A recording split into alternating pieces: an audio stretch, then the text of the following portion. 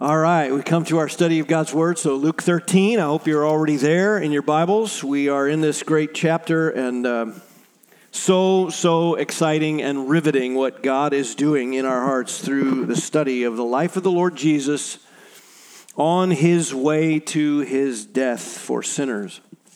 And if you notice, when you study the life of Jesus, he doesn't really evangelize in the way that people tend to expect him to evangelize, and he doesn't evangelize in the way the church tends to gravitate in its evangelism through the years. You know, we continually have to guard against this drift into the idea that somebody can get into the kingdom very, very easily with little to no demand on them morally at any level. This is the gravitation of the church, the struggle of the church. We have to guard against that. In Jesus' evangelism, he just went at it in ways that we tend to drift differently in. He just went straight at it. He spoke it lovingly, but nonetheless minced no words when it came to what people needed to do to get into heaven. We're constantly battling the other problem. We tell people that it's really easy to become a Christian. Just pray these words and you're in. You sign your name on the back of something that you prayed them and you're in. Or we tell people, hey, you don't have to walk away from worldly things that you love. Just accept that Jesus wants you as you are, and he takes all of that with you. If you don't want to give those things up, don't worry about it. You're in. It's like years ago, the non-lordship movement, about 20-some years ago or more, basically said you don't even have to repent to come to Christ. You just change your mind about the information that you hear about him, and you're in. That was repentance. Repentance didn't require that you actually walk away from self-exaltation and your old life and renounce sin. It didn't involve that at all. Repentance was merely a change of your mind, or so you verbalized it as a change of mind. It's similar today. You have people saying, hey, Jesus has done everything for you, and so even if there's no evidence in your life that you actually obey him because you love him, that's all right, you're in anyway. Doesn't matter. Or how about other ways that we tend to imagine it's easier to get in? Hey, just be baptized and you're in, some religions say. Or just believe in whatever your higher power is, and that will be God to you, and so you're in. Or, hey, you can live your moral beliefs any way that you feel is right for you. So if you walk away from your marriage, you have no reason to doubt the assurance of your salvation at any level. If you want to be a homosexual, you can still belong to Jesus and live that way morally. You're in. You can be a Buddhist and add Jesus to that. You can be a Muslim and add Jesus to that. You can worship the earth and add Jesus to that, and you're in. He doesn't make an issue of any of those things, so the church tends to imply. But Jesus doesn't evangelize like that, and really it doesn't matter what question Jesus was asked. He always was trying to correct that problem and guard the gospel, the good news, and help people understand with clarity what their need was. That was his approach to evangelism. We find that same thing here in Luke 13. You remember he had just talked about the kingdom in these two growth parables in verses 18 to 21 of Luke 13. And he basically said the kingdom has prevailing power no matter if you see it starting small. You may see it start small, but it has a prevailing power. And you may not see its effects working, but it is influential as a little bit of leaven, which can just completely permeate the lump of dough. He gave that little parable about a woman who puts the leaven in and it just permeates this massive amount of supply and provision. And so then, as Jesus is speaking to the crowds, Luke records a moment here where somebody from the crowd asks a question. And we're going to find out, it's a rather misguided question, if not a smug question. Notice verse 22, he was passing through from one city and village to another, teaching and proceeding on his way to Jerusalem. We've seen that over and over again. He's on his way. And someone said to him, Lord, are there just a few who are being saved? That is a very interesting question. And it shouldn't surprise us if you've sort of followed the flow of Jesus' message as he has made his way to Jerusalem. You can see why people became sort of smug about it, particularly the Jews, or misguided about it in the crowd. You say, how so? Well, you remember, Jesus had dealt with the need for spiritual readiness back in chapter 12, verses 35 and following. In other words, if the master comes back and you're not found ready and waiting for him, then you're not in. It was almost like everything Jesus said was an attempt to sort of help you understand whether you were in or not, and there were a whole bunch of people that seemed to be outside because they're not ready. Then in chapter 12, he also dealt with how the gospel separates loved ones, and he mentioned that family members are going to separate out, in-laws and daughters and fathers and sons. So again, more people seem to be on the outside of this thing. Then he dealt in the end of chapter 12 through chapter 13 in the beginning, the hypocrisy that is there, particularly among the religious. And so they're not in. Then he warned that we should not wait because you might die unexpectedly. You remember he mentioned the Tower of Siloam and then the Gentiles that were slaughtered when Pilate mixed the blood of the sacrifices with Gentile blood. You remember that. Again, more people, he says, look, if you get unexpectedly killed in this life and you've not prepared your heart, you're also out. You're not in. You're going to likewise perish. Chapter 13, verses 3 and 5. And then he said, as we saw last time, that the kingdom can be compared to something that might have small beginnings and seemingly little influence, but eventually it manifests global power and global provision and global permeation, even though you might think otherwise because you just have assessed it and said, oh, it's kind of small, it's kind of ragtag, it doesn't really seem to be the big manifest promised kingdom that Jesus talks about. And now Luke records that wherever Jesus went, he was proclaiming a warning about not missing the opportunity to repent. And that's what you have here in this section. And so you can imagine if people were going to have problems with the message Jesus was proclaiming, it was because of the narrowness of the message. That's what didn't sit well with people. Everywhere he preached, he seemed exclusive. He seemed to exclude people and pull a certain group in. He wasn't inclusive and wide mercy and open the door and it's easy to get in. He was never like that in his evangelism.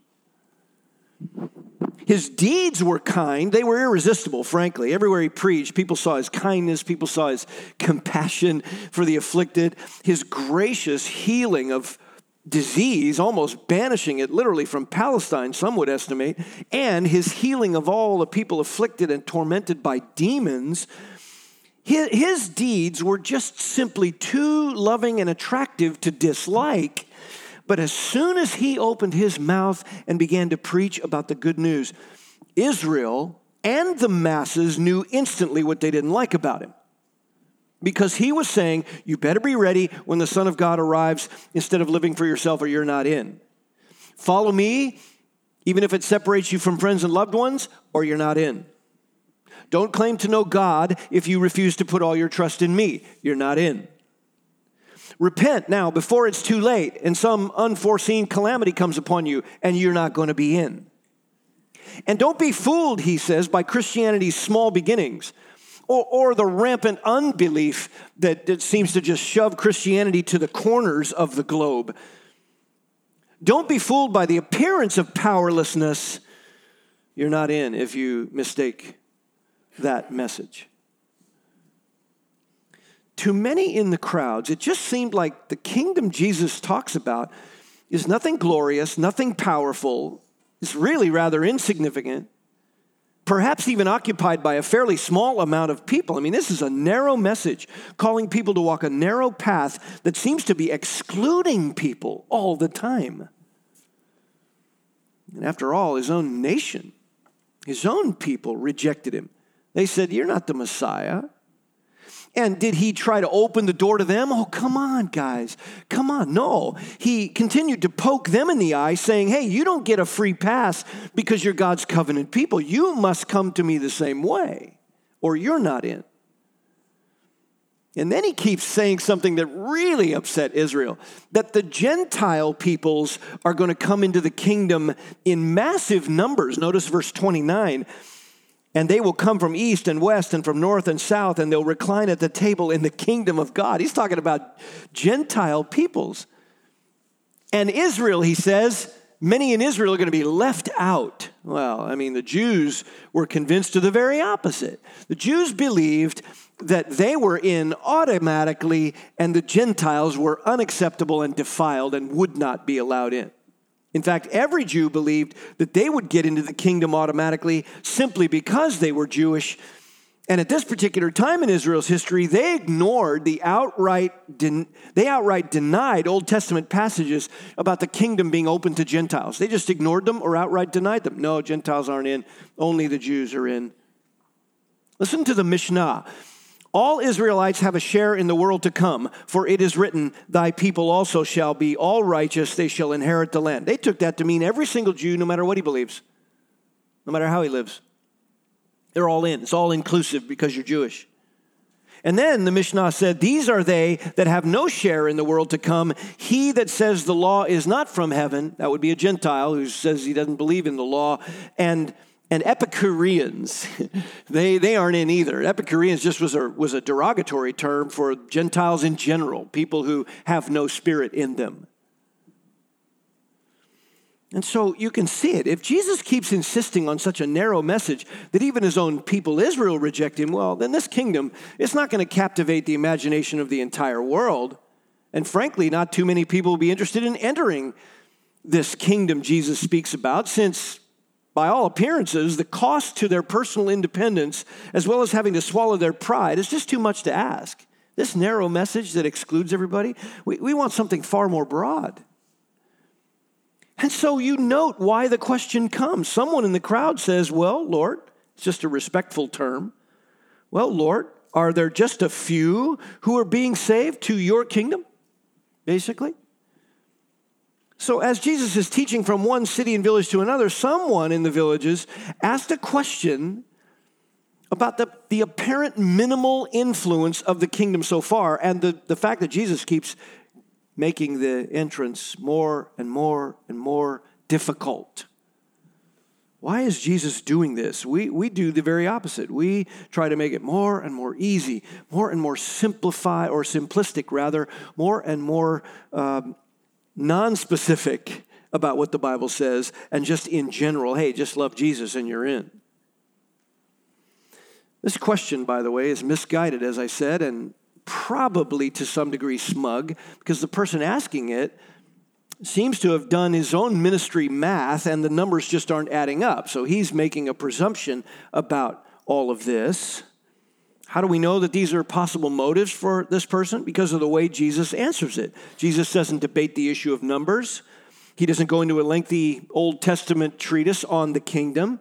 Instead, he just delivers a flat-out command to this person and to the crowd to set aside their blinding pride and to see their spiritual situation from a whole different perspective. And he also gives them a strong warning in what I would consider the most terrifying terms in the Bible. The most terrifying moment in the Bible, Jesus talks about that moment in this passage as he had talked about before. So let's see what Jesus does with this. The question comes, and we'll just call it a question that's missing the point. We'll just call it's a smug question, to which Jesus gives a surprising command. A surprising command. Look at verse 24. Strive to enter through the narrow door. Now stop right there. This is surprising. This is a shock. Strive to enter. Right off the bat, this is a striking way to answer the question. Instead of quibbling about numbers and size and scope, Jesus gives a command. And again, Jesus doesn't often evangelize. He doesn't evangelize in the way the church, rather, so often does as we try to schmooze and ooze people into the kingdom. Jesus doesn't do that at all. This command makes Christians very uncomfortable. You say, why? Because the verb is very specific. Agonizingly struggle. That is the verb here, agonizingly struggle. It's often used of athletes who, in agony and struggle, compete to win the prize. And in fact, make no mistake, the force of this verb has the idea of constantly struggling until you've made it. You say, well, that's strange. Why does Jesus say such a thing? Isn't it God who saves? Yes. Isn't it God who provides the grace that saves the believer? Yes. Ephesians 2, 8, and 9 is very clear about that. Isn't it God who says, believe on the Lord Jesus Christ and you will be saved? Yes, that's true. Romans clearly teaches that. And you say, well, I thought that's all that's needed. All I need to do is pray some prayer that goes something like this. Jesus, I know you died on the cross to pay the price for sinners, and I believe you did that, and I want you to be my Savior. Isn't that what I must do? And since salvation cannot happen by human works of any kind, why does Jesus command the crowd to agonize and strive to enter the kingdom? That is the question here. That is why this answer is so surprising, because it's a command to struggle. Now, we know from Scripture that Jesus can't be calling human beings to save themselves. Isaiah 64:6, all our righteousness is as what? It's filthy garments. Ephesians 2, 8, and 9, by grace you have been saved through faith. And that, not of yourselves, it is the gift of God, not of works, lest any man should boast. And Galatians 2:16, there will be no works that can save you, no works of the flesh that can justify you and make you acceptable before God. We know that he can't be commanding sinners to muster up the grace enough in themselves to seek after God. So what is Jesus saying? Well, notice the shocking reasons Jesus gives for why entrance to the kingdom is so urgent and why it demands such a struggle. So from the smug question to the surprising command, you now come to some pretty shocking reasons. Pretty shocking reasons why the command is given. Reason number one, the door is narrow. The door is narrow. Strive to enter through the narrow door. Again, this has been said before by Jesus in Matthew chapter 7, where he says, enter by the narrow gate, when he was preaching the Sermon on the Mount. Jesus could have described the entrance to salvation and to the kingdom and to heaven as wide. He could have described it as freely open for you and all your stuff and all your beliefs and all your demigods and all your idolatries. Just come as you are. He could have said, hey, it's freely open to you if you bring all your stuff and I'll accept you. But Jesus says the doorway to the kingdom is narrow. It is open. I love that. It is open, at least right now. But it is tough to get through because it is narrow. Now, the crowds knew what Jesus meant because, as I said, he had given this command several times in his ministry before this occasion, and he explained in those occasions what he meant. And so I want to just go to a few of those places. Look then back at Matthew 7 for a moment. It's very clear what Jesus is saying here about the narrow way. Matthew chapter 7, verse 13, in the Sermon on the Mount, he launches with the same command. Enter through the narrow gate. For the gate is wide and the way is broad that leads to destruction, and there are many who enter through it. So you have a contrast. One is wide, one is narrow. But the gate is small and the way is narrow that leads to life, and there are few who find it. So he gives the imagery of someone seeking and struggling, and not too many are willing to go through that. The other way is wide. The other way, many go on that road. So what does all that mean? Notice verse 15. Beware of the false prophets who come to you in sheep's clothing, but inwardly are ravenous wolves. You'll know them by their fruits. Okay, interesting. There's some fruit that indicates what's really going on in the heart between those who are outside the kingdom and those who've entered through the narrow gate. Grapes aren't gathered from thorn bushes, nor figs from thistles, are they? So every good tree bears good fruit, but the bad tree bears bad fruit. Good tree cannot produce bad fruit, nor a bad tree good fruit. And every tree that does not bear good fruit is cut down and thrown into the fire. So then you will know them by their fruits. Now he's going to explain what that looks like. Not everyone who says to me, Lord, Lord, will enter the kingdom of heaven. Again, enter through the narrow gate. Not everyone who says to me or calls me Lord or uses religious sentiment or claims to know Jesus will enter. But notice, he who does the will of my Father who is in heaven will enter. Okay, now we're narrowing the definition. Someone who has the power to do the will of God. Someone who wants to do the will of God. Someone who has a heart to do the will of God. Some change has taken place in the person who enters through the narrow gate. Verse 22. Many will say to me on that day, Lord, Lord, did we not prophesy in your name and in your name cast out demons and in your name perform many miracles? Some sort of magical stuff is going on. Some sort of demonic activity is going on. And he says, I'm going to declare to them, I never knew you. Depart from me, you who practice lawlessness. Oh, okay. So someone who has a heart to do the will of God gets in. Someone whose lifestyle is against the things of God does not get in. So now you're starting to see why the way is narrow. It must be that you come to Christ with a disposition, both a heart disposition that manifests itself in fruit. That's how we know your heart is good, when there is good fruit. That's how we know you want the will of God. You want to honor Christ. You want to follow him. Your desires manifest themselves in fruitfulness. On the other hand, those who are outside, the many that will not enter, they practice as a lifestyle the things that are against God and against Christ. They don't want to do it, whatever they may say. Lord, Lord. It doesn't matter. He says, I don't know you. Verse 24, therefore everyone who hears these words of mine and acts on them may be compared to a man who built his house on the rock. He's a wise man. The rain fell, the floods came, the winds blew. This is the judgment. And slammed against the house. It didn't fall. It had been founded on the rock. And everyone who hears these words of mine and does not act on them will be like the foolish man, builds his house on the sand. Notice, one man digs down to find the rock and attaches his house to it. There's the struggle. There's the striving to know God, to know what you need, to know what's required. And then you have the man who doesn't dig down, doesn't care. He just puts his foundation on any ground, anywhere, whatever's easiest for him. That's the foolish man, because when the rain fell and the floods came and the winds blew and slammed against the house, it falls, and great was its fall. What is happening here?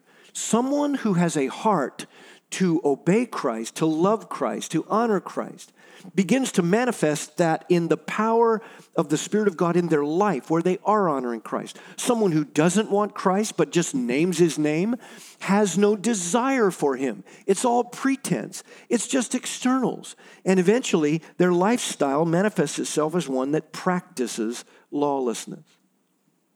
Now, there is a word in Scripture that defines what happened in that change. And if you go back to chapter 3 of Luke's Gospel, you see what happens. What is the definition of this change? What is required then? What do I need to strive in this narrow path to find? How do you get through the narrow door? Notice Luke chapter 3. Luke chapter 3. You remember John the Baptist's ministry, what he was preaching. Verse 7. And so he began saying to the crowds who were going out to be baptized by him, you brood of vipers, who warned you to flee from the wrath to come? Therefore, bear fruits in keeping with repentance. Don't begin to say to yourselves, we have Abraham for our father, for I say to you that from these stones God's able to raise up children to Abraham. Indeed, the axe is already laid at the root of the tree, so that every tree that doesn't bear good fruit is cut down and thrown into the fire. Listen, Jesus had already said that, you remember, in the Sermon on the Mount. Very familiar language from John the Baptist's ministry. What does he mean? Well, the crowds were questioning him, verse 10. Well, then what do we do? He would answer and say to them, the man who has 2 tunics is to share with him who has none. He who has food is to do likewise. Stop being selfish. Bear fruit of true repentance. Live like Christ. Verse 12, some tax collectors who came to be baptized, they said to him, "Teacher, what shall we do?" And he said to them, "Collect no more than what you've been ordered. Be honest, have integrity, be like Christ, a humble heart that doesn't cheat people, that loves people, that sacrifices." And some soldiers were questioning him, saying, "What about us? What shall we do?" And he said, "Do not take money from anyone by force or accuse anyone falsely. Be content with your wages. Have a heart that is full of humility and honest living." Why? Because that is what John the Baptist said is true repentance. True repentance. Now, go to chapter 14 of Luke's gospel. Just continuing to build this idea of what it means to get to the narrow door and go through it. Luke 14. Luke 14, verse 26. If anyone comes to me, and he does not, by a comparison of his love for me, hate his own father and mother and wife and children and brothers and sisters, yes, even his own life, he can't be my disciple. There it is. You must have a love for Christ. You must come to Christ and say, "I want you.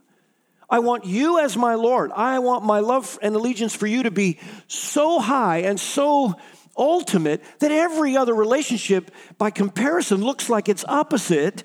I repent of my own trust. I repent of my own self-worship. I repent of my sin and love for myself, and I follow you, and I deny my own life." Verse 27, "Whoever doesn't carry his own cross and come after me cannot be my disciple.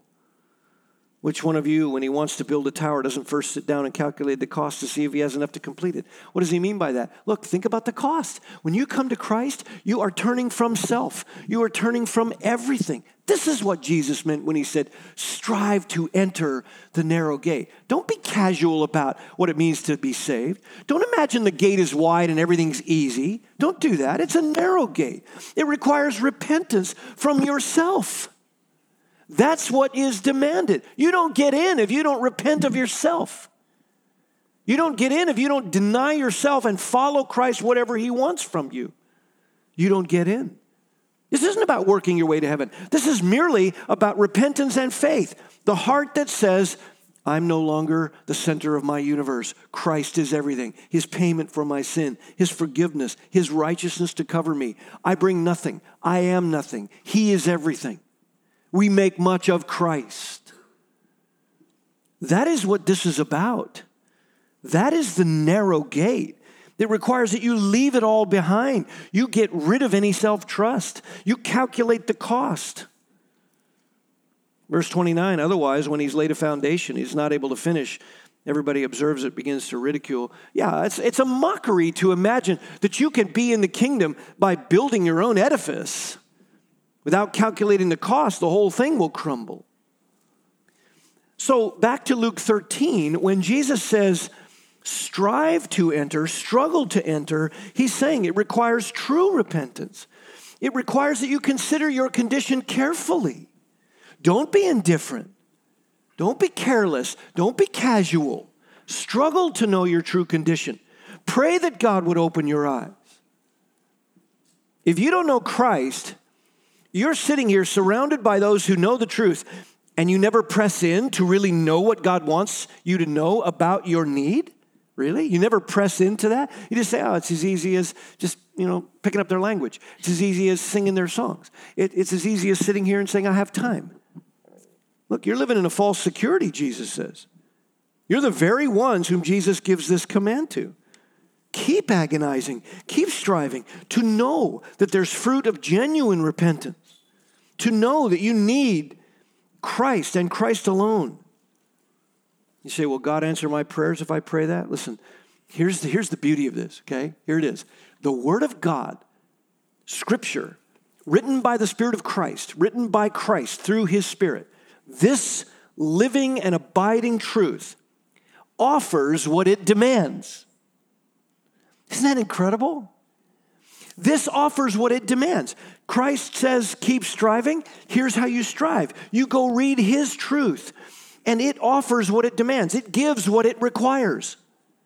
It will pour grace on the humble, teachable heart and bring you to the place where you can strive in that command and know that you've entered the narrow door. It gives what it demands. I love that. I don't have to struggle and strive to work my way to heaven. That's impossible. But if I come to the truth and I say, Lord, teach me my condition, teach me to know where I'm at, teach me what repentance is and what it looks like and the fruit of it, it offers it. It gives the power to see it and to have it and to walk through that narrow door. On the other hand, if you're just casual about it, if you're just sort of walking along, or worse, the church, by its weak evangelism, has basically convinced you that it's simple, it's easy, there's no struggle at all. You don't have to consider whether you worship yourself. You don't have to consider whether you have other allegiances other than Christ. You don't have to consider what you really love. You don't have to consider that at all. You don't have to give up anything. You just come and you just add Jesus to your room full of idols. If the church has taught you that, no wonder you need desperately to struggle to enter. The door is narrow. That's the first shocking reason Jesus gave this command. Notice the second shocking reason is the second half of that verse. The proud are excluded.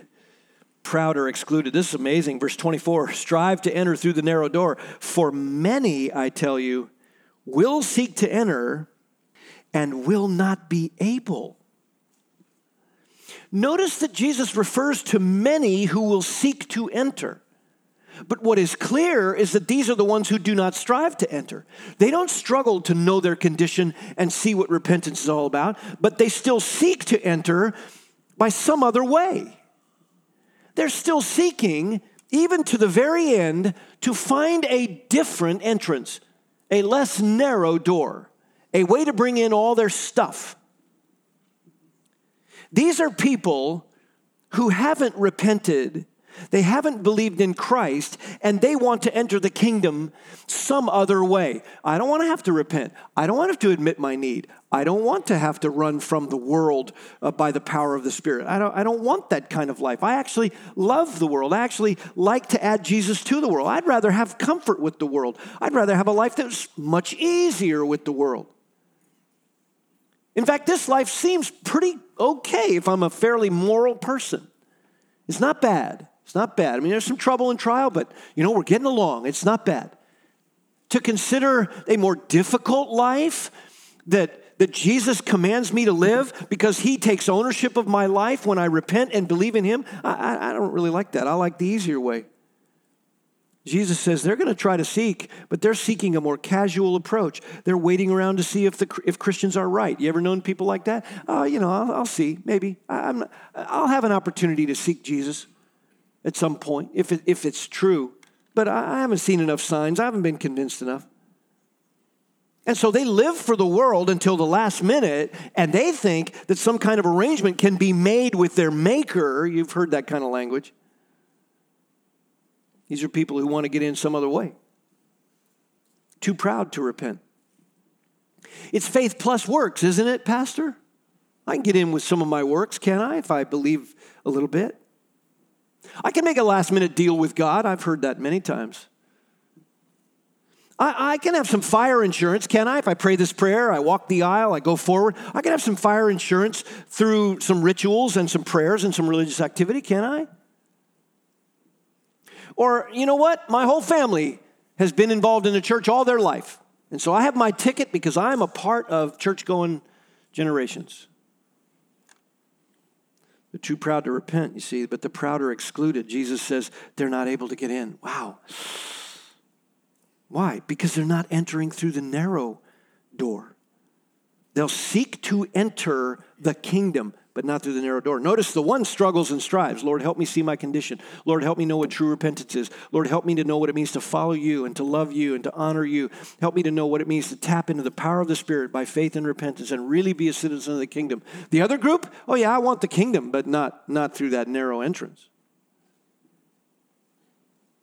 So the door is narrow.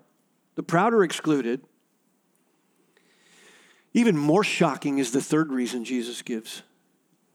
The opportunity is limited. It's time-stamped. Notice verse 25. Once the head of the house gets up and shuts the door, and you begin to stand outside and knock on the door saying, Lord, open to us. And then he will answer and say, I do not know where you are from. And beloved, this is unreal. Most terrifying words in all the Bible. The opportunity is limited. It's time-stamped. Grace toward sinners will end. That's what we first notice here. Once the head of the house gets up and shuts the door, are you kidding me? We constantly keep trying to make a different door, a wider door, a happier door, an easier door. And Jesus keeps saying, no, this thing is time-stamped. Grace toward sinners and the opportunity is limited. You must think this through carefully and strive and struggle and pray and ask God to show you the way. Man, the church just doesn't preach like this anymore. Man, we're knocking open all kinds of false doors and saying, you can come in that way. Yeah, you can scoot in that way. You can come over this way. You can do this other way. Jesus said in his sermons, and particularly John chapter 10, I am the door. And somebody who tries to climb up another way, and of course he was referring to Israel, who had all kinds of people saying, come our way. Come through the theological and law-keeping righteousness of the Pharisees. He said, man, you try to climb up another way, you're done. That's just, those people are hirelings. They don't care about the sheep. They're not shepherds of the sheep. They've climbed up some other way. They're wolves, he says. I'm the shepherd. I'm the door. You come in and out and you'll have pasture, he said. But grace towards sinners will end. Do you ever think of it like that? Do you ever think that salvation, grace would end? It would stop being offered to sinners? That's what Jesus says here. And notice that sinners will become desperate and arrogant. He says you're going to stand outside and knock on the door saying, Lord, open up to us. And he's going to answer and say, I don't know where you're from. And then they're going to begin to say, we ate and drank in your presence. You taught in our streets. And he'll say, I tell you, I do not know where you're from. And here's that familiar language, perhaps even from the psalmist. Depart from me, all you evil doers. You do evil. You practice evil. It's your lifestyle. It's your heart. You don't care about the truth. You wanted to come through some other way. I mean, they're saying, Lord, open up to us. Why should he? You haven't wanted his entrance. Lord, we ate and drank in your presence. You taught in our streets. That's right. He did dine with them, and he gave them a Savior. He offered them himself as their Savior. He did teach in the villages, out in the open, calling everyone to come. He was gracious. The time was gracious. He didn't hold back. He didn't hold back from giving the good news to anyone who would listen. Man, there were Pharisees that were saved. And even on the cross said, Father, forgive them, for they know not what they do. And on the day of Pentecost, 3,000 Jews, many of who cried for his death, were saved. He hasn't closed the door yet. His judgment hasn't finally fallen yet. He's gracious. But you know what? The door toward sinners of grace is going to close in the judgment. And sometimes, even in this life until then, God closes people off. You're stubborn, you're done. The Bible says that. Romans 1 says he gives some of them over. Hebrews 6 says he gives some people over, and it's impossible for them to repent. Why? Because they have stubbornly rejected the light at such a level. I mean, they're like Judas. Missed opportunity, missed opportunity, missed opportunity. Man, they hear it over and over again, and God just says, nope. That's it. I mean, it is shocking here. It's unreal.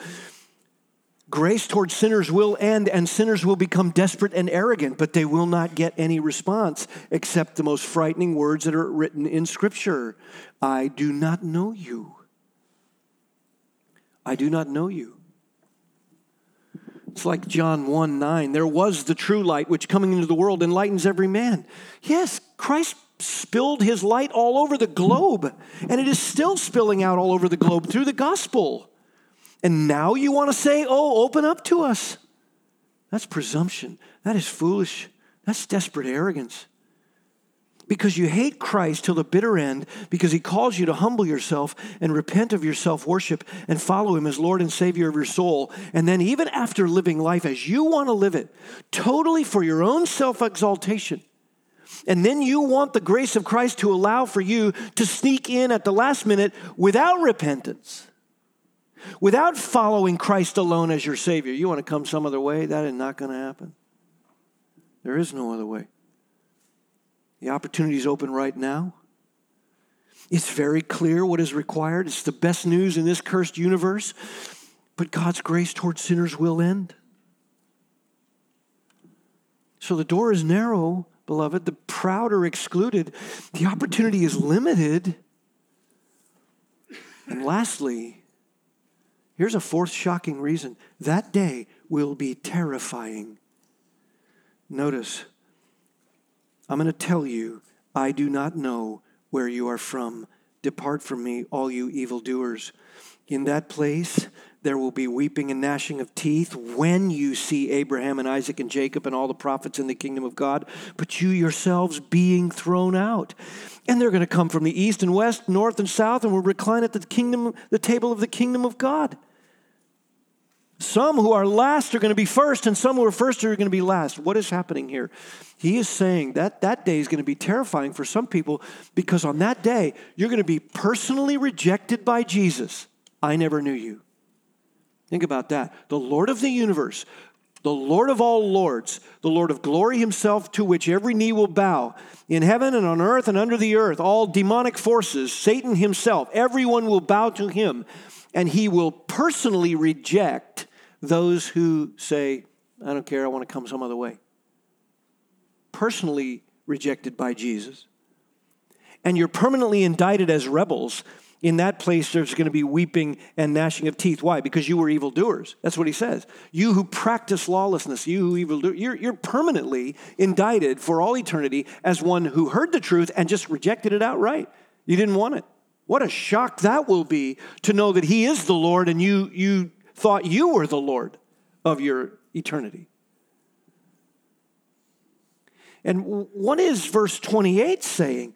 Look, you're going to have piercing clarity in your conscience on that day. If you reject Christ, and this, by the way, beloved, for those of you who are in Christ, this ought to be our evangelism. You're going to have piercing clarity on that day if you're a Christ rejecter, because you're going to see that the patriarchs were right. Abraham was right.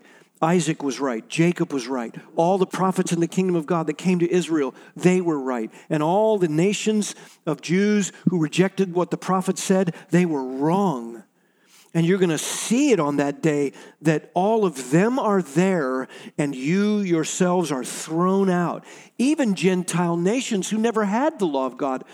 Listen, you could just translate that by analogy to how many people belong to the evangelical church in this country, hearing the truth from fellow Christians, from a praying grandmother or grandfather who've heard the gospel from faithful pulpits, and they sit there again and again and again. You know what? You're going to see them in the kingdom. Gentile nations, people saved you never thought would be saved, and they loved Christ. They repented. There was true fruit. And you, who heard it over and over again, but you were all about yourself, all about your own worship, all about waiting for some arrangement with God, you're going to be there, and suddenly it's going to hit your conscience with piercing clarity that you heard the truth and from pride decided that you were your own God. And you're going to see them all there and you're thrown out, and that's it. And you're going to know that you thought you were first, but you were last. You're done. It's over. Man, when Jesus evangelizes, he's not trying to exclude people from grace. He's trying to tell you to come while there is grace. Because he knows what's coming. Our God is a saving God. And it is nonsense for an unbeliever to say, I will live for myself, and on that day, I will find another way. Or I will pound on the door until you open to me. And Jesus is going to say to that person, I reject you because I don't know you. You're indicted as an evildoer for eternity, and I want it on your conscience with piercing clarity that I gave you the truth. Over and over again, you saw my creation. Over and over again, you could have pled for humility. Over and over again, your sinful consequences should have led you to see your need. Over and over again, people all across the globe where you existed were giving the light, at least from creation itself. If you had responded to the light of creation, I would have sent you someone, but you never wanted to respond to any of that. You loved yourself, you loved your gods, you loved your false way. Now you want to demand that I open the door? No, because you want to come some other way.